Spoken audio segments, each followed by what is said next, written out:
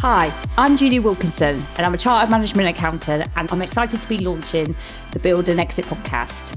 This podcast is for business owners and entrepreneurs who are looking to expand their business portfolio by acquisition, or at some point in the future want to exit their business. We're going to bring real life stories and experiences of people who have grown by acquisition, who have exited their businesses, and other areas of business such as funding and cash flows. So there'll be lots of opportunity to learn different areas of business and how you can, in the end, transition your business from a lifestyle to an asset. So look forward to seeing you soon.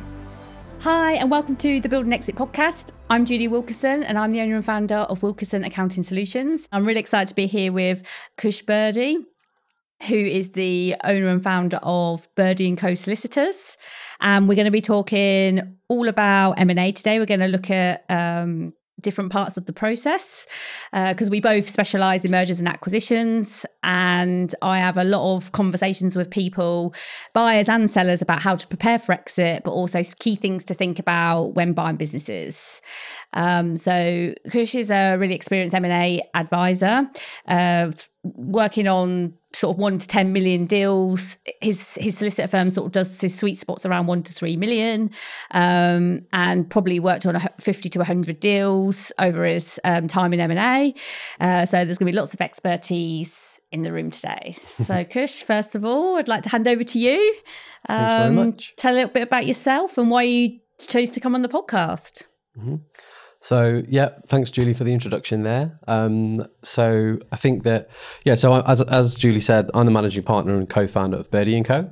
Our core area is M&A.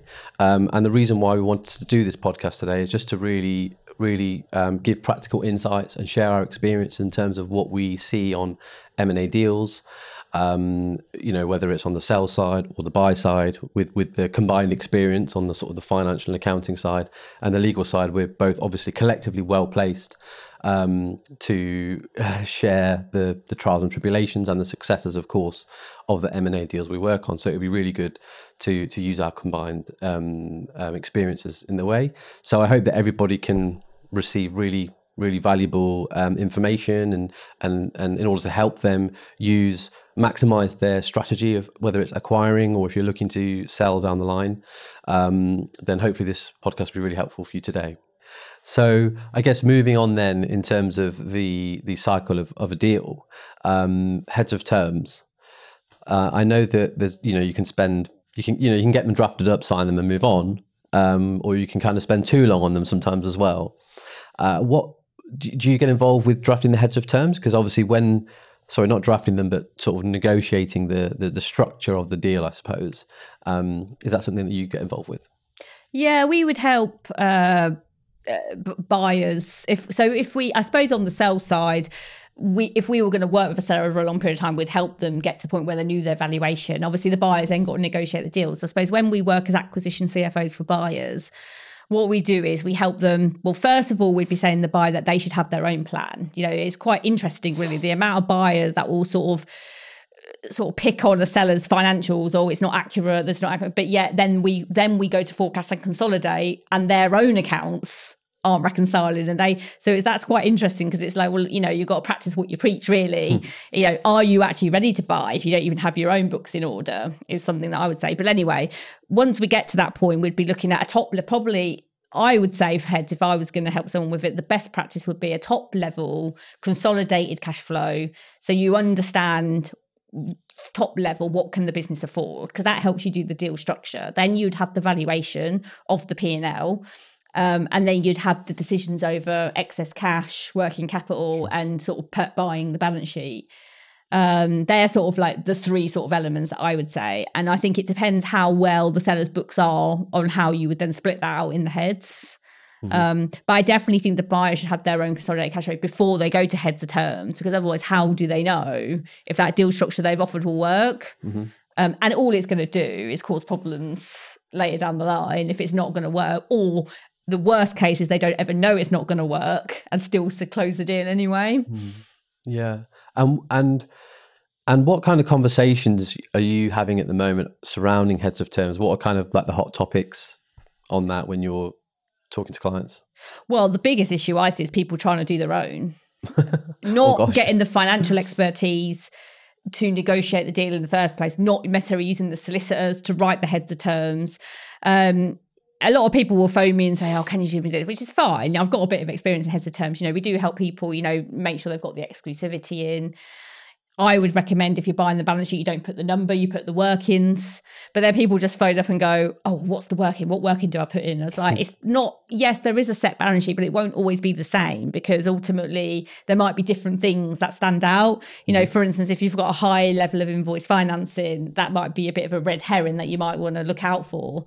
So I do think the biggest issue, and this comes down to people trying to cut costs. Buyers often aren't wanting to spend any money before they do the deal, but at the end of the day, if they go into due diligence trying to do their own heads, there's likely they might spend more money in the due diligence process anyway, because they're not prepared in the first place. So I think the risk is people just trying to not using the right expertise. And that goes for different areas, legals, finance, probably HR.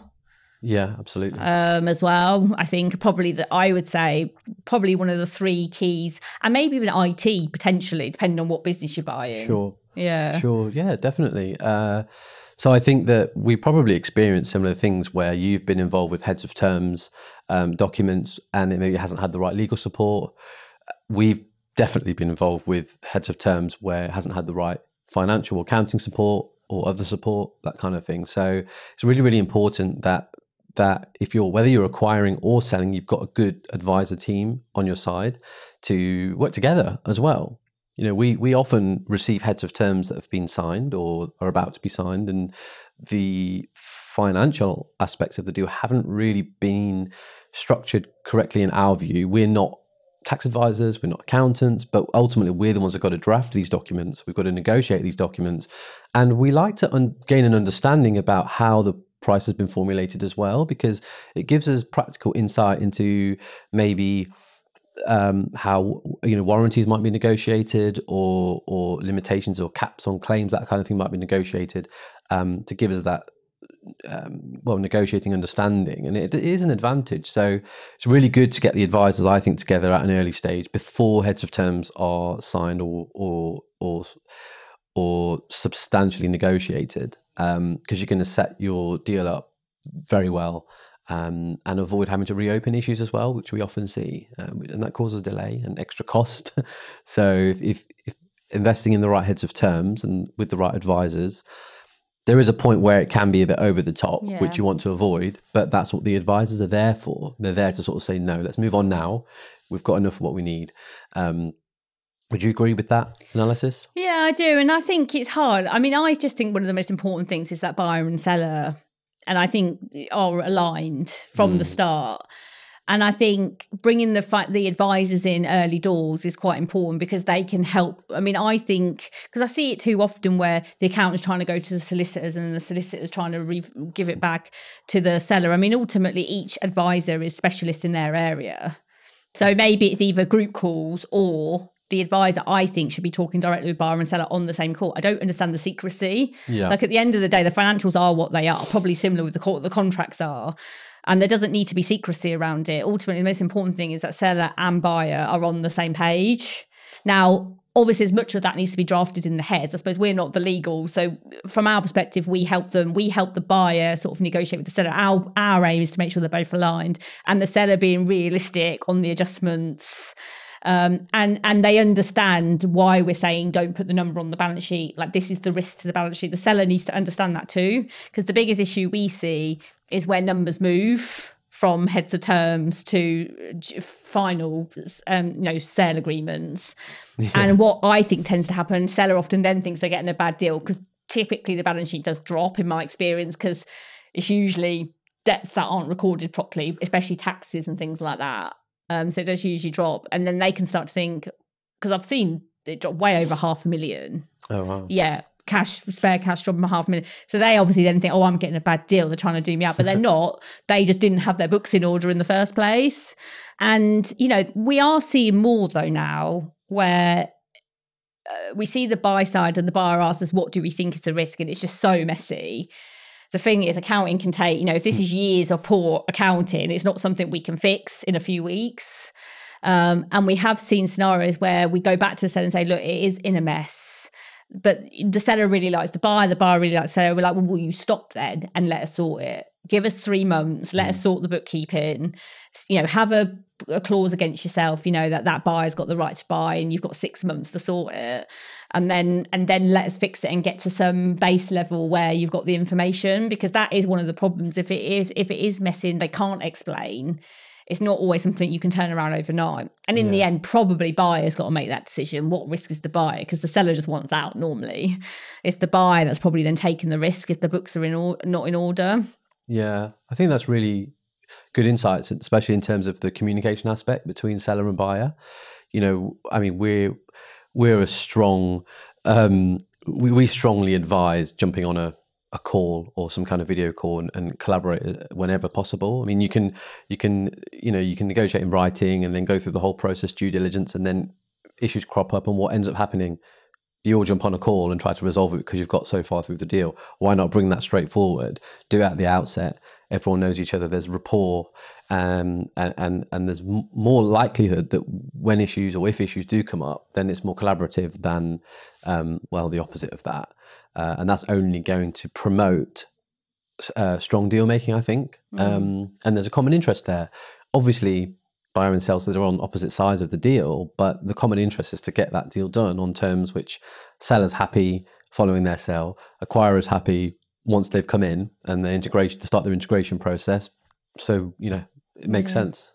And I think sometimes, if I'm honest, I think what we see happens a lot is the accountants get involved, because when there's poor bookkeeping, there's a bit of secrecy, if we notice things, because sellers have been with their accountants for years. Okay. And I just think, I've had lots of things say to me. I get people say things to me like, well, you know what it's like. This is accountants. You know what it's like, do you just tell them what they want to hear or they go somewhere else? I've had people say that. I would never do that.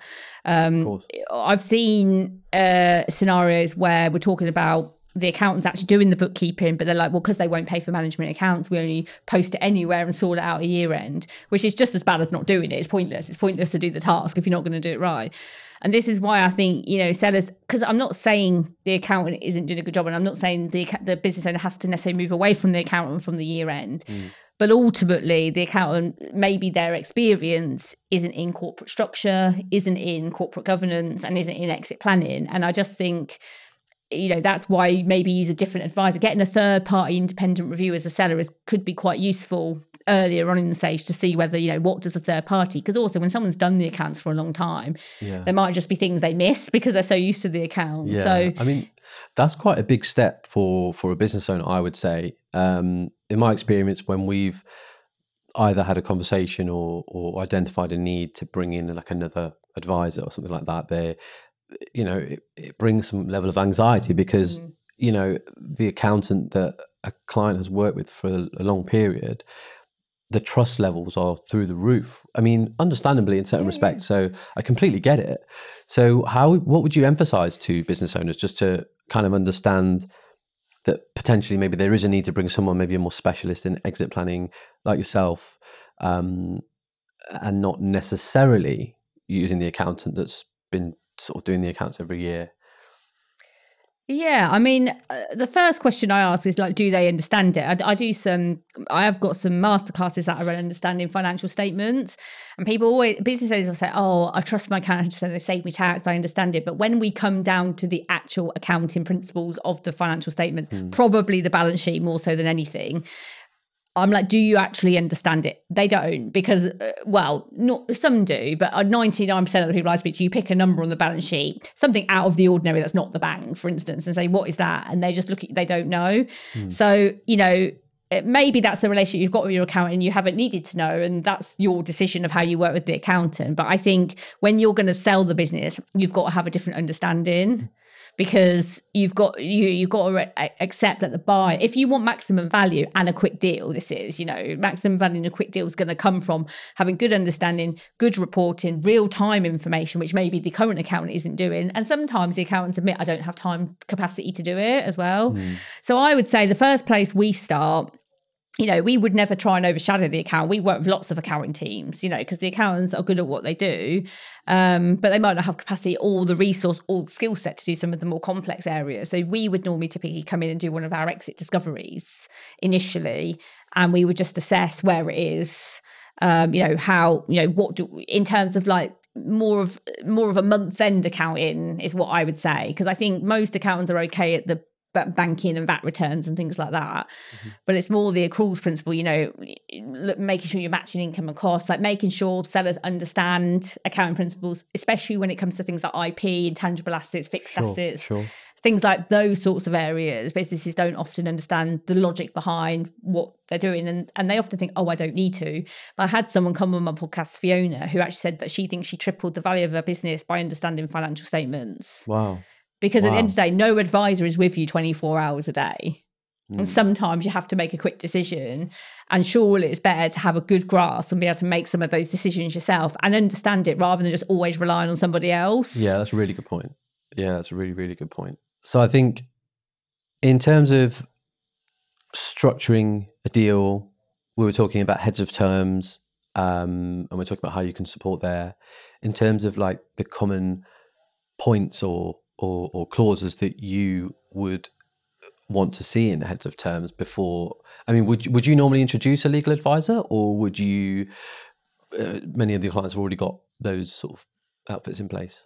Not everybody. Sometimes people come to us about them. So obviously we would suggest them, because I do think heads of terms is probably more of a legal document. Yeah. Our element of it is normally just deal structure and valuation, which at the end of the day, we would advise what we find. We would probably expect the legals and the solicitors to then word it in a way that protects them, because obviously that's not our forte, is like the legal wording.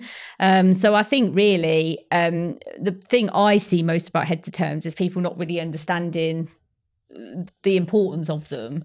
So for example, and this is probably something you can shed a light on more, is like exclusivity, for instance. I have seen quite a few people that have done their own heads that haven't had exclusivity in there. So because my understanding is that's the part that's legally binding of the heads, isn't it? So maybe just give a bit of a breakdown of what's legally binding and not in the heads. Sure, absolutely. So, I mean, heads of terms is effectively the document that sets out what I call sort of the skeleton, the broad skeleton of the deal itself and all the principles. So the headline price, maybe like timing, whether there's any going to be warranties given to the buyer to protect the buyer from skeletons in the closet and post completion. And yeah, as you say, really it's the lawyer's job to kind of draft those and negotiate those with support from client and other advisors. Heads of terms aren't normally legally binding, so they're not legally binding. So that what that means is, if you're an acquirer, you're acquiring the business, that the seller can effectively walk away from the deal for no reason, unless you have protection in there. So it's quite common, although heads of terms themselves aren't legally binding, it's usual to have a few clauses in there that are, because, well, if these particular clauses weren't legally binding, there'd be no point in having them. So one of which you've mentioned, which is exclusivity. You're about to embark upon an acquisition. You're going to invest huge resource, management time into exploring this acquisition and trying to make the deal work. So you need to know, or you need to feel confident that your seller is not negotiating with another party. It's not just going to withdraw for no reason. And it's usual to have a certain period, which does vary, to be fair, where they can only negotiate with you. Now, you would want that to be legally binding in the heads of terms, because heads of terms aren't legally binding. So you have to make that clause binding so that you can rely on it in law. The other type of clause is, I guess, confidentiality. Usually, as an acquirer, you'd want the fact that you're acquiring or looking to acquire this company to be confidential. So it's normal to have a legally binding confidentiality provision in there, so that the parties can't go and speak to third parties or anything about the deal without each other's consent. Normally, you just expect it to be purely confidential, and those are sort of the main things that you'd want to be legally binding. I think heads of terms generally also have some moral weight, actually quite a lot of moral weight. So, for example, you've negotiated your heads of terms, you've signed them, you've spent a period negotiating them, and then to try to change your position or materially change your position on what you've already agreed can damage the trust quite a lot between the parties. So it's really important not just to pay attention to the legally binding clauses in the heads of terms, but all of them. Even though they're not legally binding, you're not bound by them, you can change your mind, etc., etc. But you should still pay attention to those, because it's very difficult to change the goalposts unless there's a very good reason to do so. I mean, it does happen from time to time, but that's why it's important to make sure that the clauses are in there, even if they're not the binding ones, if that makes sense. Yeah. So yeah, I think just again on the exclusivity point, because it is that important on the acquisition side, if a seller were to breach the exclusivity clauses, well, what happens? Well, okay, you can claim against them for your out-of-pocket expenses, etc. But normally you'd want to have an actual statement in there to say, if the seller withdraws from the transaction or breaches the exclusivity clause, that then they have to reimburse your costs, that kind of thing, worded in a legal way, which the solicitors would advise on. It is worth thinking about that, just for extra protection, and then the sell side kind of at least know, and it's there in writing to sort of say that they can't just withdraw, willy-nilly or whatever. There'll need to be a very good reason to do that. Yeah. And then I'd be the types of things sometimes that people like to talk about as well at the heads of terms, which maybe, because I think it's hard with the financial sometimes, because this is where it does come down to the seller, because in the end it's how good are their books. Yeah. And I do think sellers are a bit naive, and they try and they don't have the information. Well, then you've got to decide at the buy side, is it even worth doing the deal? Because if they can't give it to you ahead, is it going to change in due diligence? However, non-financial things that I see discussed is sellers will say things that, I want to keep my employees. I want to keep the systems. You've got to keep the premises. I mean, maybe there's a legal contract in. And this is because, the seller is, they've built this business from scratch. Yeah, it's their baby. Yeah. And it's their baby, and they care about, their employees and things like that. Now, so these are the types of things at heads. I mean, some sellers might not ask for it, but if they are starting to say these sort of things, then it's obviously something you want to start thinking about at the heads, because what you don't want to do is just go, yeah to them, even if it's not in the document, because they're also say, and then get to it. Whether it has to be in the document or not is irrelevant, but if they're asking you these questions, it's something you should have in your mind, and conversations you should be having, I think, before you sign them, because ultimately if you just promise the world and then go back on everything you say trying to sell their shareholders, it's likely to either, worst case, throw the deal, or delay and lengthen the deal, because you can't then come to negotiation. And I've seen it on a lot, especially on financials. But that's why I think it's really important to have the conversations with the sellers earlier on, because if the accounts are in a bit of a mess, the seller is where they are, and the buyer has to choose whether they go on. But as long as everybody knows where they are, and you could probably even write something in the heads if it's really bad, just to say we are going to have to, and it could change the deal materially or something like that. As long as both parties know, then you're on the same page, aren't you? Yeah, but it's really important to, as you say, put a note in the heads of terms. Yeah. These aren't legally binding sort of statements in the heads of terms, but it's really important to have that in there just for the mutual understanding, to kind of say, because when something crops up, it's kind of, okay, what do the heads of terms say? And if there's just a line in there, I mean, you can't just pop it in there. You should discuss it, and that should be reflected in the heads of terms. When I did my deal, I signed my heads in one day.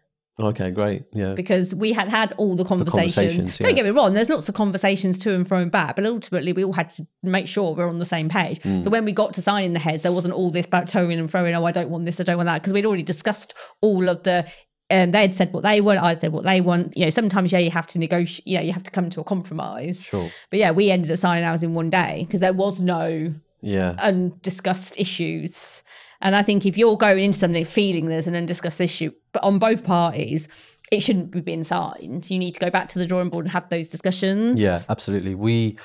I can't tell you how many times I've seen it where heads of terms have been signed. There's maybe an acquirer paying on a deferred basis, which sometimes happens. It could be a no money down deal on the one hand, or it could just simply be some kind of retention, small retention, that kind of thing. But the discussion hasn't been had about with the seller about security. And then when they get advice from their solicitor, it's kind of like, okay, you're not getting all this money up front. What's your security for this money? We see it a lot. And it's just not been discussed. And I do get concerned by that sometimes. I don't know whether it's just because, well, maybe it's more of a legal point. But I think if you ever don't receive your full price up front, there's a risk that you may not get it. And that's what we say to clients if we're acting on the sell side, for example. But even if we're acting on the buy side, we will say, have you mentioned this to the seller? Because as soon as they appoint solicitors, they're probably going to be advised to seek some kind of security from you for their deferred or their installment payments, that kind of thing. I guess it's slightly different in a situation where, like an earn out situation, where the payment out to the seller over time is based on the future performance of the business. But I suppose it's still relevant to an extent, but it is more relevant where the price has actually all been agreed and fixed up front. To have those conversations. So yeah, promoting that communication is critical to a successful deal. And I think, I mean, I would say, if I'm honest, the state of the seller's books, I do think earn-out clauses are probably welcome in a lot of cases, because at the end of the day, it's both parties, isn't it? Like the sell side, at the end of the day, as the buyer, you have to show the seller that you can run a business, because ultimately you are saying to them, I'm going to take on and pay you this deferral. And sometimes I think the seller could get a bit worried if there are all these no money down deals, because it's a bit like, what, you're not going to bring anything to the table to secure the business I've spent 20 years building. I don't think it shows good faith, if I'm honest. However, it can be done. But then on the sell side, though, you have to accept that you can't just sell a business and expect a buyer to pay all up front and give you the maximum price when you haven't got it ready. You know, if you are still working in it, nobody wants to buy a job. They want to buy an asset. So you've ultimately got to realise, if you're at that point and you want to sell it, fine, but go into it knowing, well, I'm working in it. That probably does mean I'm going to have to stay on, or I'm going to have an earn out, because why wouldn't the buyer ask for that? And I don't understand why advisors on the sell side, like people like accountants and other advisors they're working with, will tell them otherwise, because surely it's obvious that if a buyer wants to pay, if a buyer doesn't want to work in that business, which often they don't, because they might not even be the specialised skill, that role will have to be replaced. So to start adding back and deducting dividends, things like that, when you know you're taking a salary because you're working in it, just doesn't make any sense. And it automatically shows not good faith, because the buyer will immediately not trust it because they're showing something that they can't explain. Whereas if you have this seller's pack that I'm talking about, and it's all in there, and you've got the adjusted EBITDA and all the reasoning, you know, it really does go a long way, especially from good faith from the buyer. So I think both parties have to show good faith. I think the buyer needs to show good faith, you know, that they're all in, that they can run this business, that they've got their own ducks in a row, you know, with their own forecasts. Because I think it would be fair for a seller to sort of think, well, ask, have you got your own forecast of how you're going to run this business? Because why not? Why wouldn't the seller want to know that from the buyer? But then on the reverse side, the seller's also got to be able to show, well, here are my forecasts. Because at the end of the day, they often are trying to sell it on the future of the business. Oh, I've got this coming. It's like, well, prove it then.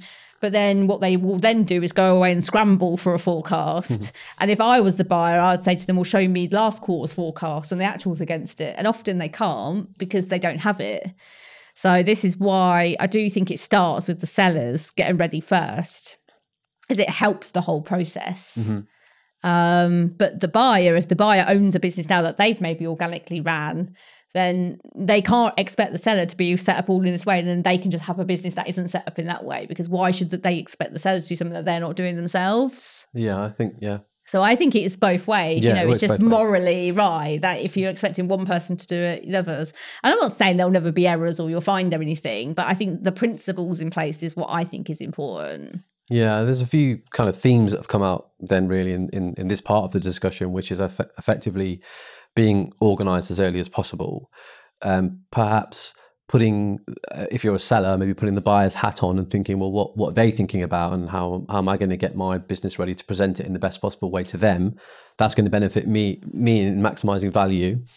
And if you're a buyer, maybe thinking about what the seller's thinking, what the seller's worrying about, you know, it's their baby, all that kind of thing. And then moving on from that, it's communication is key. Having those conversations, opening up the dialogue with the advisors as well, as early as possible, and making sure you have had all the relevant conversations. And then, of course, making sure you've got the right advisors to work with. So, I mean, certainly, whenever we're instructed on a deal, the first thing we would do is reach out to the other side, effectively the other party's advisors, and try to establish that rapport, because we just know the importance of it. Even if it's just picking up the phone, just wanted to introduce myself. We hope to work with you, etc. It just goes such a long way. Yeah. And I think if the parties themselves have that kind of dialogue too, it's really important. So I just want to say thanks, Kush, for coming on the podcast. It's been really great just talking about, this is the first podcast I've done really where we've just sort of talked about the deal in general. And I think it's been nice for my first in person. It's really good to just go through the stage. But if anybody, needs help with legals, where can they find you? Well, you can find me in lots of places. Social media, so I'm quite active on LinkedIn. So don't hesitate to DM me on there, or even Instagram. We are on TikTok. We're trying to get a bit better at that. Otherwise, you can contact me by email on Kush, KUSH, @birdielaw.com. And always happy to sort of have a chat with no charges involved for an initial chat. So don't hesitate to reach out.